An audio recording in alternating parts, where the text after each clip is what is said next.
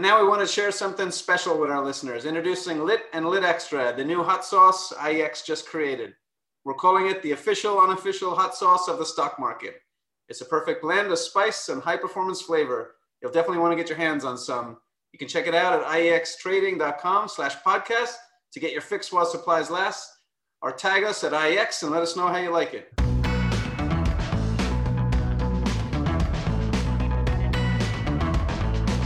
Welcome, everybody, to the latest episode of Boxes and Lines. Very honored today to have a special guest, a guy I consider a friend of mine in the industry and someone I've known for a while, John Cosenza from Goldman Sachs. Welcome, John. Wait, John Ramsey, go. Ron, pleasure being here. Thanks for having me. Welcome to Boxes and Lines, where market structure intersects with a wee bit of the old sod. Sorry about that, Mr. Cosenza. Thanks for joining. You might be wondering why the hell you're on this at this point. But, don't worry. You might be regretting it already, but JR gets better a few minutes in. It takes a while to warm up. So, John, obviously, I've known John back from my days when I worked at Radiance in the tech world, and John was at ATM before Cowen, and now he's at Goldman Sachs, and we'll touch upon that in a second. But also an interesting thing about John is actually one of the two sell-side representatives on IEX's exchange board. And it's something that I didn't even realize we needed to do. But when we went from an ATS to an exchange, we have to have a separate exchange board. And as part of it, you need representation from the sell side as well as the buy side. And we had, circled back with a bunch of our buy side contacts on our trading advisory committee. And John Goldman and Jutton at Jefferies were voted in and now represent and listen to me quarterly talk about how great IEX is. So you're not sick of us yet, John? Not yet. I'd like to think that partially our role is to, keep you and Brad, on your toes. But I think, the board is such a broad representation of talented individuals across, diverse backgrounds. I think having the perspective of two sell-side members that provide perspective of the equity sort of market participant ecosystem is pretty complementary. And on our side, we certainly learn a lot from the others on the board as well. Yeah, no, they're a great crew, as you just said. I mean, we have former CFO of Major League Baseball, Jonathan Mariner. We have the chief marketing officer of Progressive, and a lot of times, like an inside secret, he'll show us some of the ads before they go live on television, which it's pretty cool when you see them. Guy's an amazing individual. We have a lot of people know Jeff Sonnenfeld from the Yale Business School. So yeah, we've a great crew. But you and Jutton have been great. Appreciate you being on it. So let's jump first into career and role, right? So in your career, you've held a leadership role at a startup, like I talked about, like ATM, an agency broker, Cowen, and a bulge bracket broker now, Goldman Sachs. And kind of curious on that trajectory, and what are the similarities and differences in building the business at those different places? Wow, that's a good question. I think the similarities are pretty easy. I mean, you analyze the competitive landscape and you implement a strategic plan, and then you focus on managing the risks, assessing the results and performance, curating great culture, building best-in-class products, and managing great client relationships are really the recipe, regardless of whether you're at a startup, agency, broker, or bulge bracket. I think the differences on like the bookends of, startup and bulge are really interesting. And I've learned a lot, certainly in the journey. But at a startup, you have limited resources and all bad outcomes are existential risk. So exactly. As an operator, you're sanity checking and stress testing your thought process many moves ahead because you just don't have the luxury of mistakes. At a startup, or you're going out of business. And on the opposite side of the spectrum, at the bulge rank, really the scale and scope are so big. So you're, innately a little bit slower on a relative basis, but you have the ability to recycle the benefits of scale back to your clients and create competitive advantage, which is really like, interesting and exciting. And then I think, an agency broker is like kind of in the middle of those two things.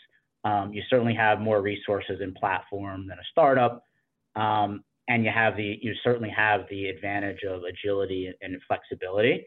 And if you execute like on any of those like three levels, your plan, especially in building like great products and having great client relationships, you're going to be successful. But it's been an interesting journey. I'd say even, before, my electronic chapter, I have an interesting vantage point in that, I'm dating myself, but my career kind of coincided with the electronification of markets in U.S. equities.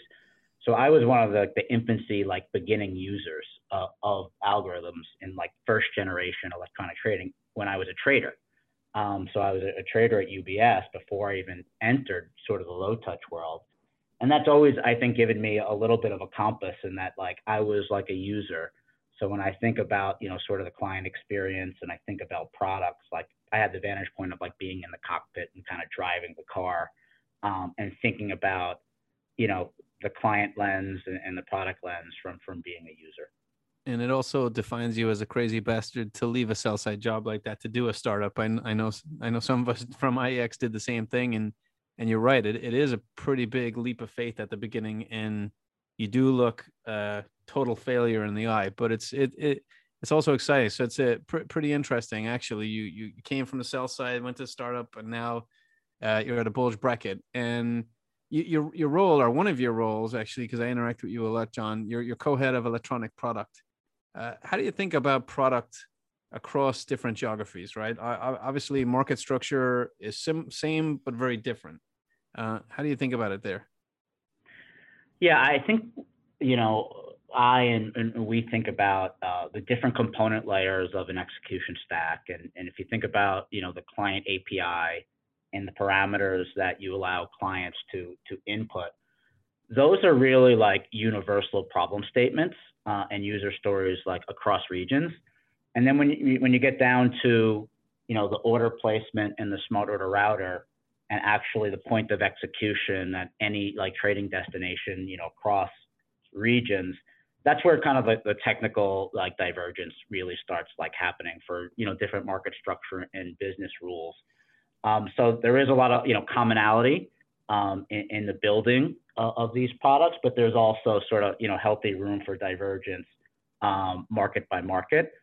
And then when you think about, going from, a market like the U.S., which is just like a monstrosity, of a problem, to, a region like, Asia, where there's just, a lot of like different markets, like your deployment, of products is very different, and your approach is different because the lead times when you're going to double-digit markets requires, a different type of, thought and approach versus, deploying in one very big, very complex market. But then, go ahead. Yeah, no, I was just going to say, I was interested when you said the U.S. is kind of like a monstrosity in terms of, could you elaborate on that a little bit? I'm not disagreeing with you at all, but I'm just curious to draw that out a little bit. Yeah, so if you think about 16 exchanges, 40 ATSs, each ATS has, multiple segments, multiple single dealer, platforms. And then you think about, markets that just have much less fragmentation, although that theme is certainly pervasive in markets in Asia. They're just, it's very different. When you think about, a problem with massive like liquidity, like fragmentation on exchange, off exchange splits, to markets that have, a central exchange.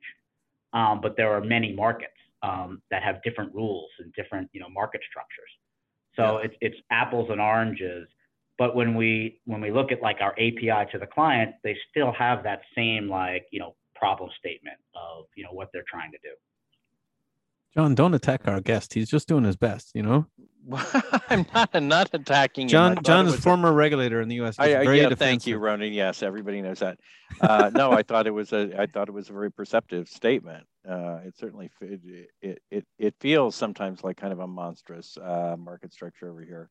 Now, so certainly in terms of the fragmentation, and I'm interested. And also interested, John, in your thoughts about the, there's been a lot of discussion about the decline in lit trading and displayed liquidity generally, especially over the last year. So the level of trading off exchange has been at unprecedented levels. A lot of that related to the increase in some of the retail trading.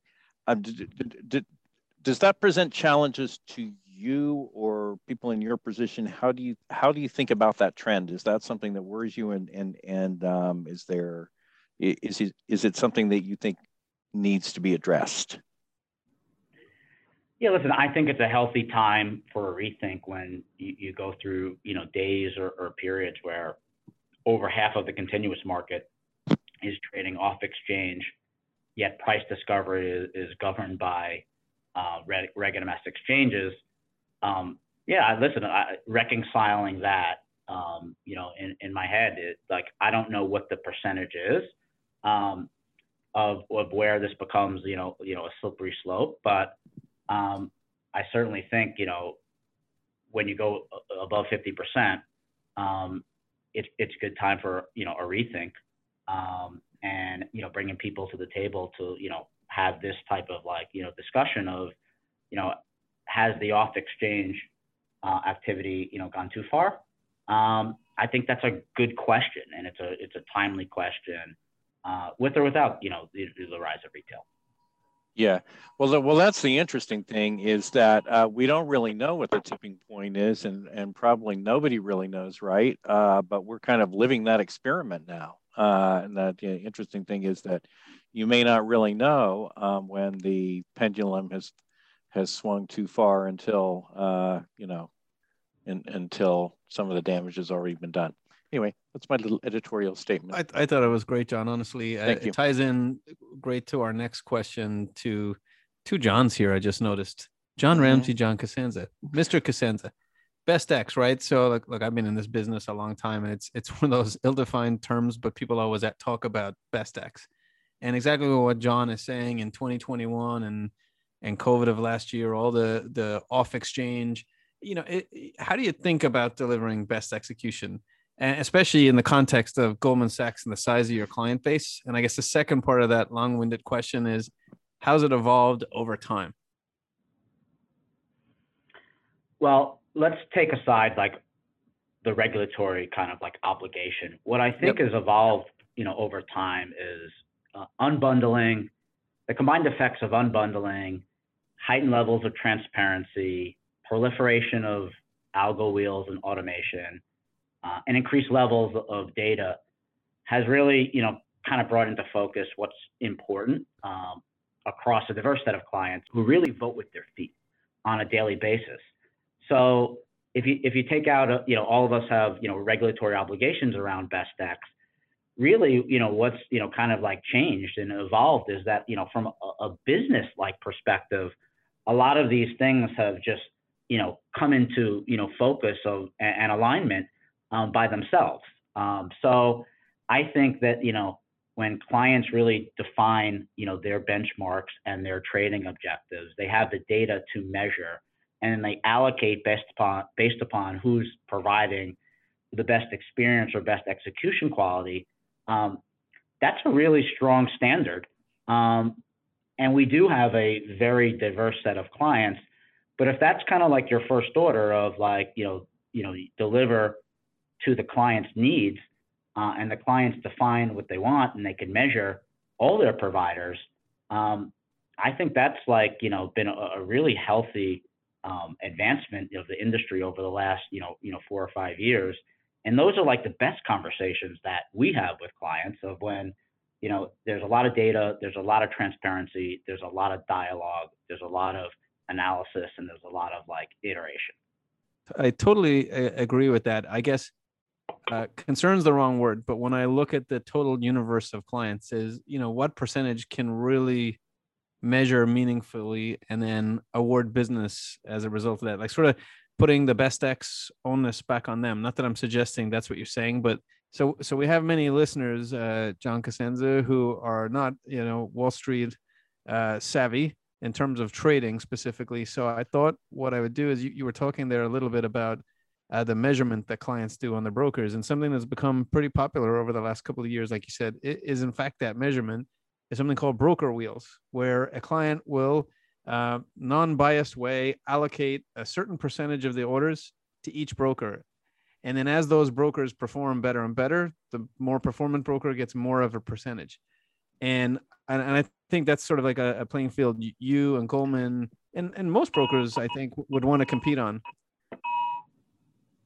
That's a ringing of the bell to say he's very happy to compete on that. However, my long-winded question is where do you think we are with the buy side having the ability to really measure, like a large percentage of the buy side, the ability to measure? Yeah, listen, I think between in-house proprietary teams on data analytics and vendors, I think the last time I measured it, like a quarter ago, I think in the last like 18 months, our requests from clients to use vendors, for TCA had doubled. Just to put, that in a little bit of context. Yeah. So I think, clients that have significant amounts of execution, order flow, are measuring, their brokers pretty religiously. And I think in practice, to the example that you gave, Ronan, which I think was fantastic, is that when you have a framework, based upon, meritocracy, competitive forces take over. And when you are, kind of the leader, of the wheel, and you see an increase in allocation, you don't want to lose that. And you're super motivated to not take your eye off the ball and stay a step ahead. And conversely, like when you fall behind, you're even more motivated to play catch up and go win, kind of like those parent daughters, which are the oxygen of all our ecosystems. And if you play that across every executing broker that's like competing, like over time, just those dynamics lead to like better execution quality for customers. Totally agree. Makes a ton of sense, because whether you're in the lead or you're second, third, you want to, elevate your position, maintain your position, but it leads to the good type of competition. So couldn't agree more. John, do you want to touch on the liquidity question? Sorry, John sure. Ramsey. This is throwing me for a loop. I'm going to call you Ramsey and Cosenza from here on it's very. We'll never have another John on the podcast. No. So we touched about this a little bit before on with talking about the erosion of displayed liquidity, but you're thinking about the liquidity landscape across the U.S. and the ability to source liquidity across exchanges and ATSs. That obviously, I'm assuming that's gotten more complicated sort of over the time that you've been in this job.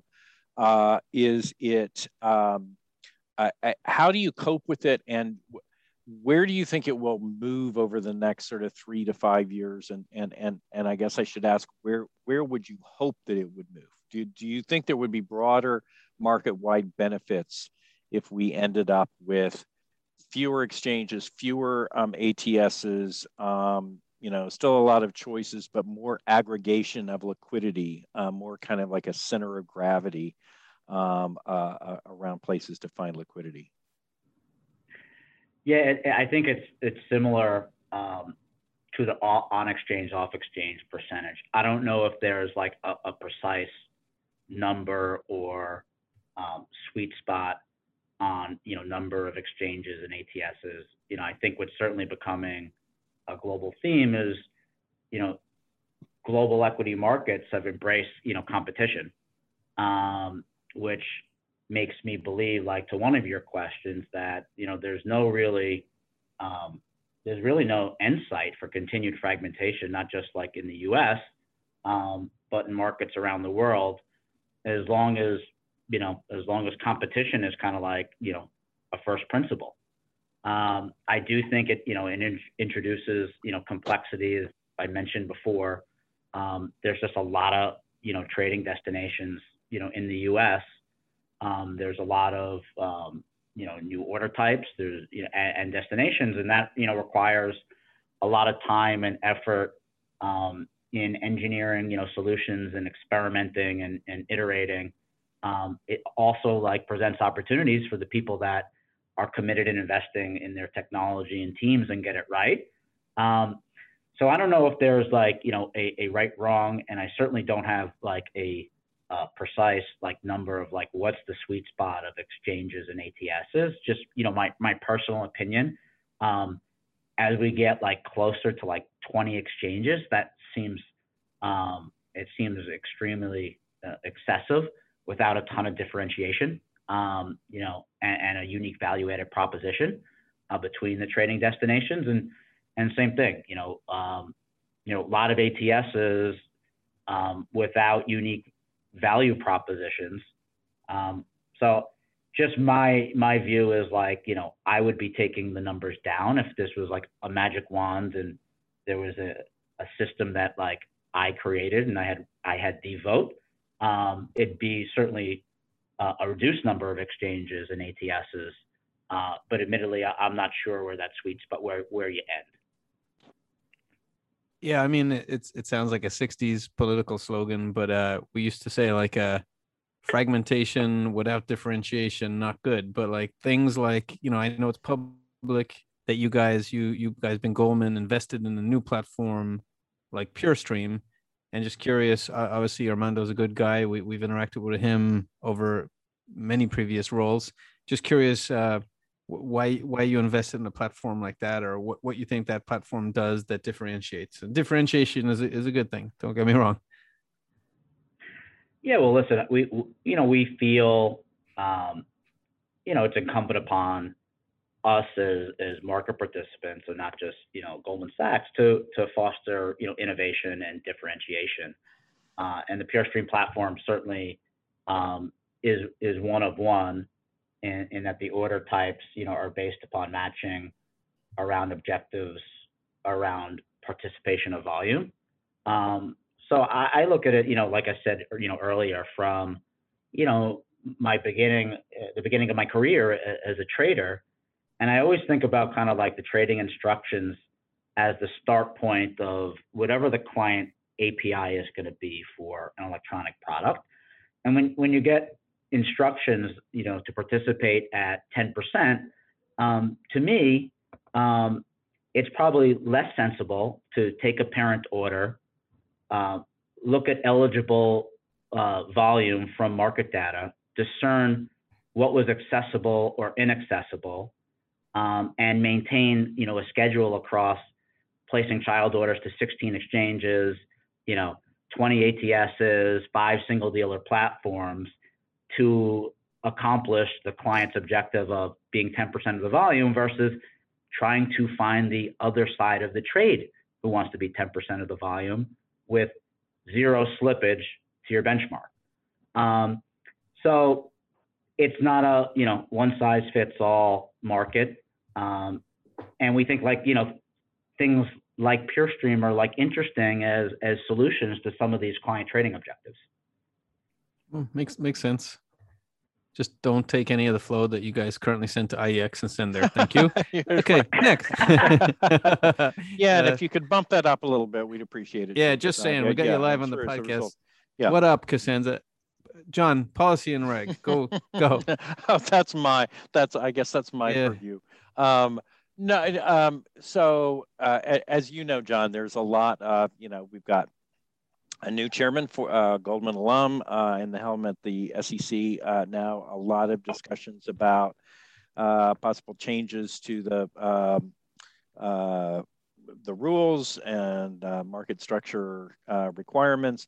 Is there anything in that stands out to you? I mean, I have one in particular that I'd like to ask your opinion about, but are there one or two things that you think stand out as warranting action by the current team at the SEC? I think these holistic reviews of the system and the plumbing are really hard. The issues are interconnected. The market structure, as I mentioned before, is extremely complex. There's knock-on effects on almost any direction you go. So I'm more in general a fan of incremental change and smaller change, versus like kind of the grand slam swing on like the overhaul of the system. which I think is just, it's complex, it's extremely polarizing. It's hard to get consensus across, all of the participants of the ecosystem. So I think those are really hard. I do think, something that, we did some work on years ago in relation to the transaction fee pilot. I'm a fan of, trying to, simplify the markets where we can. We had recommended in our proposal reducing the market access fee cap from 30 to 10. I think things like that, where we can get a lot of the market participants on board and get some consensus, things that, in general, simplify the markets and give us the first small incremental change where we can look at the data, see how it works and go from there. That's kind of how, just my, stylistic approach. Like I said, if you gave me the vote on what we should do. I don't know how you guys felt. You guys obviously, spent a ton of time, on the transaction fee, pilot. Yeah. Well, I mean, I can tell you what I think about it. Yeah. Ronan can tell you what he thinks, if he thinks anything about it at the moment. I appreciate both of the things that you said because, number one, I think when people start talking about needing to do a holistic review, often it's just a strategic way of saying we don't really want anything to happen. Because if you say you got to review everything and change everything, that it's very unlikely that any of it's going to happen. So I totally agree with you on that. And I think I recall on, the maker taker system, and when that debate was going on, that your firm, I was a bit surprised, but also appreciated that the comment that you guys put out was to say, look, there's a need for change, but there's not really a need for the SEC to do a pilot. The SEC's got enough information to be able to sort of chart a course and decide what it wants to do here. So, my own view is that that the SEC does have, and with other data that it can collect, can figure out how to take on those issues around exchange transaction pricing in a way that make them a little more rational, because it does feels like for people who want to trade on exchange to access quotes, it's way too expensive. And this rebate system is so complicated and kind of skewed that it really creates irrational results. That's great. Yeah, that's right. I think we said, that, there wasn't a pilot to establish 30 as the original market access fee cap. Right. So, however, 15, 16, 17, years later, I always bring this up just to put it in context that, the delta between, the highest rebate that exchanges offer and the market access fee cap is now greater than the average electronic commission. So, right. The difference between, the bid and the offer is greater than the average electronic commission is kind of a staggering, data point that, 30 just doesn't feel like the right number. Yeah. Yeah. There is one other proposal that's been made recently, publicly. I'd be interested to get your thoughts on. And this is this idea of changing the tick size, in particular on exchanges. So one of the arguments is, yeah, we got to get more liquidity back on exchange, but exchanges are hamstrung because they can't quote in the same way that other markets can. So one proposal was to say, make it into hundredths of a cent increments on or maybe. Do you have any thoughts about that? And saying at the outset that we're not necessarily, we wouldn't necessarily see that as a silver bullet at all. But interested to see if you have any thoughts. Yeah, I want to, just speaking, for myself, I think a combination of the access fee cap and tick increments is an interesting, is interesting to combine. I think most people would agree, the challenge is it's not a one size fits all market. So without introducing unnecessary complexity, how do we deliver that nuance? But again, these are, you start having that discussion, and then it's, what's the right, increment on getting a lot of consensus on, getting a lot of consensus is just really, is really difficult. Yep. Totally. So now I'm gonna return the favor to you, John. So John interviewed me on a fireside chat that Goldman was doing with a bunch of different exchange members, and asked a question I hadn't been asked on one of those before, and said, give us 2 fun facts about yourself. So I'm returning the favor, and I want you, John Cosenza, to give us a couple of fun facts about yourself. Some people know this, but most people don't. I was a huge sports statistics, fanatic, as a kid. Baseball cards. I don't know if Ronan or John, you ever played a game called, Stratomatic, but it was like a cards, dice game combined with statistics. No. This is decades. I was cool as a kid, John. I'm sure you were real cool. You were probably in juvenile detention most of the time. Sorry. That led into big rotisserie baseball, player. This is like pre-digital, pre-internet, where someone each week had to basically go to the newspaper box scores and compute the stats, which eventually turned into kind of fantasy sports, which is like an area that I've followed, I've invested in, and love. So I think that's one fun fact of almost like any sport, anything around statistics, I've probably played or dabbled, for sure. And is that any sport? Because it feels like baseball is the one that is yields more kind of I suppose any sport could, but it feels like there is more. I think the purists. Yeah. I think the purists feel that baseball probably has the most skill, whereas fantasy football probably has a higher degree of luck. That's just from kind of the purist, but yeah, I think I've played, most of the sports, and I follow all of the sports, as well, the major sports.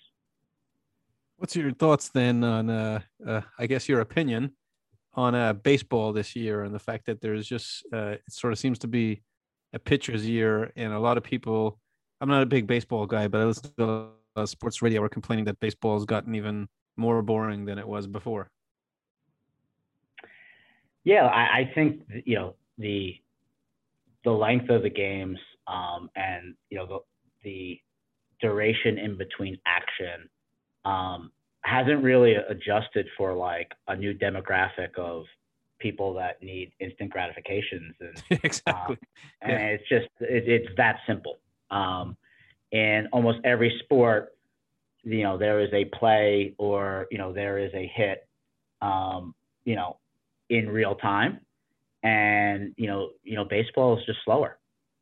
It's funny when I moved to the U.S. and I'm a big soccer fan, Americans will go, "Oh, soccer's so boring. There's no goals." I'm like, "Have you ever fucking watched a baseball game?" And at least, not that I'm saying people should be taking steroids, but at least in the steroid era, there was much more excitement to baseball and home runs and the Sammy Sosa, what's his name, McGuire, that competition, and what's the fella in San Diego? Anyway, not a big baseball guy, but we can tell. But you're for steroids, and so we clearly. I love steroids, not baseball. But I was just curious what John thinks. And then, what would you say is your favorite sport? Oh man, that's like picking a favorite child. Favorite sport to play? Oh, favorite sport to play was soccer, then basketball. Favorite sport to watch is probably, football / basketball. I should have also mentioned in my fun fact that, when you start with sports and statistics, you are just ripe for debate. So me and my, childhood friends, college friends, friends in this industry, like I get roped into like the classic sports debates like all the time. Yeah, I mean they're always interesting. Actually, a debate you and I got involved with as it relates to your basketball prowess was a few years ago. We were out on a business trip in San Francisco, and there were a couple of guys from Goldman and a couple of guys from IEX, and John was talking about how when he worked on the West Coast, obviously market closes at 1 p.m. their time, he could go out and play basketball quite a bit. And I was asking him, he's like, "Yeah, I'm a good basketball player." So another coworker of John's at Goldman suggested that he challenge another Goldman employee to a basketball game, and the guy, he wasn't necessarily tall or super athletic looking, so I decided to bet on John, and the other guy bet on the other guy, but he bet $1,000, and my inner monologue is like, "Oh fuck, John's a client and a friend. I gotta go all in." So I go, "Yeah, I'll bet 1,000 on John." Then it turns out that you can fill in the details, John, where the other guy played college basketball. So why you don't bet on Ronan ever? Yeah, Ronan actually put that in for expenses. I think he recovered that fund. Yeah, sorry. No, when you hear the story now, that'll sound worse. Yeah. Okay. All right. Never mind. Yeah. Listen, I love the blind loyalty. Ronan completely got baited in that the player that I was supposed to play against played Division I basketball, was a walk-on at Cal, and before Ronan had that piece of information, he was already locked in on a match trade. We had a date set, and kind of ironically, and I felt horrible.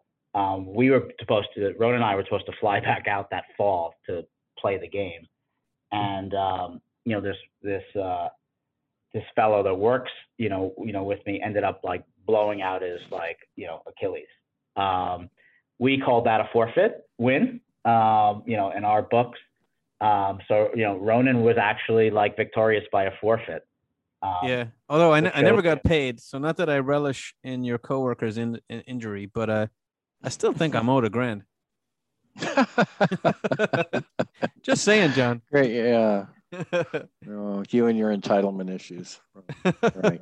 Yeah. All right, Mr. Cosenza, we have a question of questions we ask every guest. I'm very curious to hear yours, being that you basically grew up on Wall Street over the past 25 years. But what's your favorite Wall Street movie and why?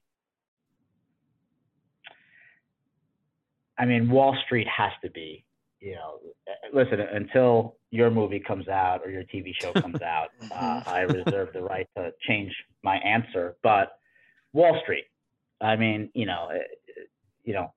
Gordon Gekko is enough of a supporting argument. One of the greatest kind of movie characters of all time. Yeah, no, I agree. It was an iconic movie. I mean, it's hard to make the obvious choice, but it is the choice of most. John Ramsey, you don't like that answer? But no, I know I love that answer. I just always like a Boiler Room. I don't know if you saw Boiler Room. I always like that one because it shows people in the SEC kicking ass, rushing in, kicking ass with the pulling guns. And for John's next birthday, I'm going to buy him an SEC windbreaker. And I'll let him attend. I thought you were going to say you were going to buy me a gun. No. That would be a bad idea. I can't go that far. But an SEC windbreaker, and we'll let you kick in a door here or something. Yeah, right? Thank you. That'll make you happy. Appreciate that. Well, now, are you going to tell our distinguished guest what it is he receives? I was leaving that for you, John. I know you love the awards section. As a reward, and a significant reward it is for appearing on our podcast, we will give you your own individual set of boxes and lined socks. He's not even joking, John. He's not joking. He's speechless. Stunned silence. Stunned silence. Yes. Yeah, and we'd like for you to share a photo of you wearing them. They are actually, we've had boxes and lined socks before, but we do have special socks that are sent to our guests. No one leaves here empty-handed or footed, so enjoy them. How did you come up with socks? I mean, you guys have probably the best swag on the street, bar none. boxes and lines get socks. I mean, I don't want to end up. I mean, we do have other things. We could send you other stuff in addition. No, John, don't. You know, you got to talk the socks up. Well, so what I will tell you is, generally, when you're gifted vendor socks, they're not comfortable. They're all like almost crinkly. These socks are very, very comfortable, and you know, you're on your feet all day, John. So we're just trying to look at. All right, we'll send you a hat. We've got beer. We've got, you know, vests, we got hot sauce. We've got hot sauce. Yeah. We've got, yeah. Whatever. Listen, you guys have a long track record of great swag. So I'm gonna reserve judgment until I try on the socks. Feel the socks, because you guys have come through. You guys have come through in the past. So I might have to edit this part out. I will report back. This is the first time we got heckled by a guest on the gift that we gave him. Everybody else fucking pretends they're happy with a pair of socks. It was only a matter of time. Yeah, maybe he's the one honest guest. I think that's more likely than not. Anyway, John Cosenza and John Ramsey, my favorite Johns, thank you so much for joining this podcast. We appreciate it as always, and hope you had fun on here. It was a great time. Thanks for having me. Look forward to seeing you guys in person. Absolutely. Thank you, John. The same. Take it away, Ramsey. Take it away. God bless, and see you again on the next Boxes and Lines.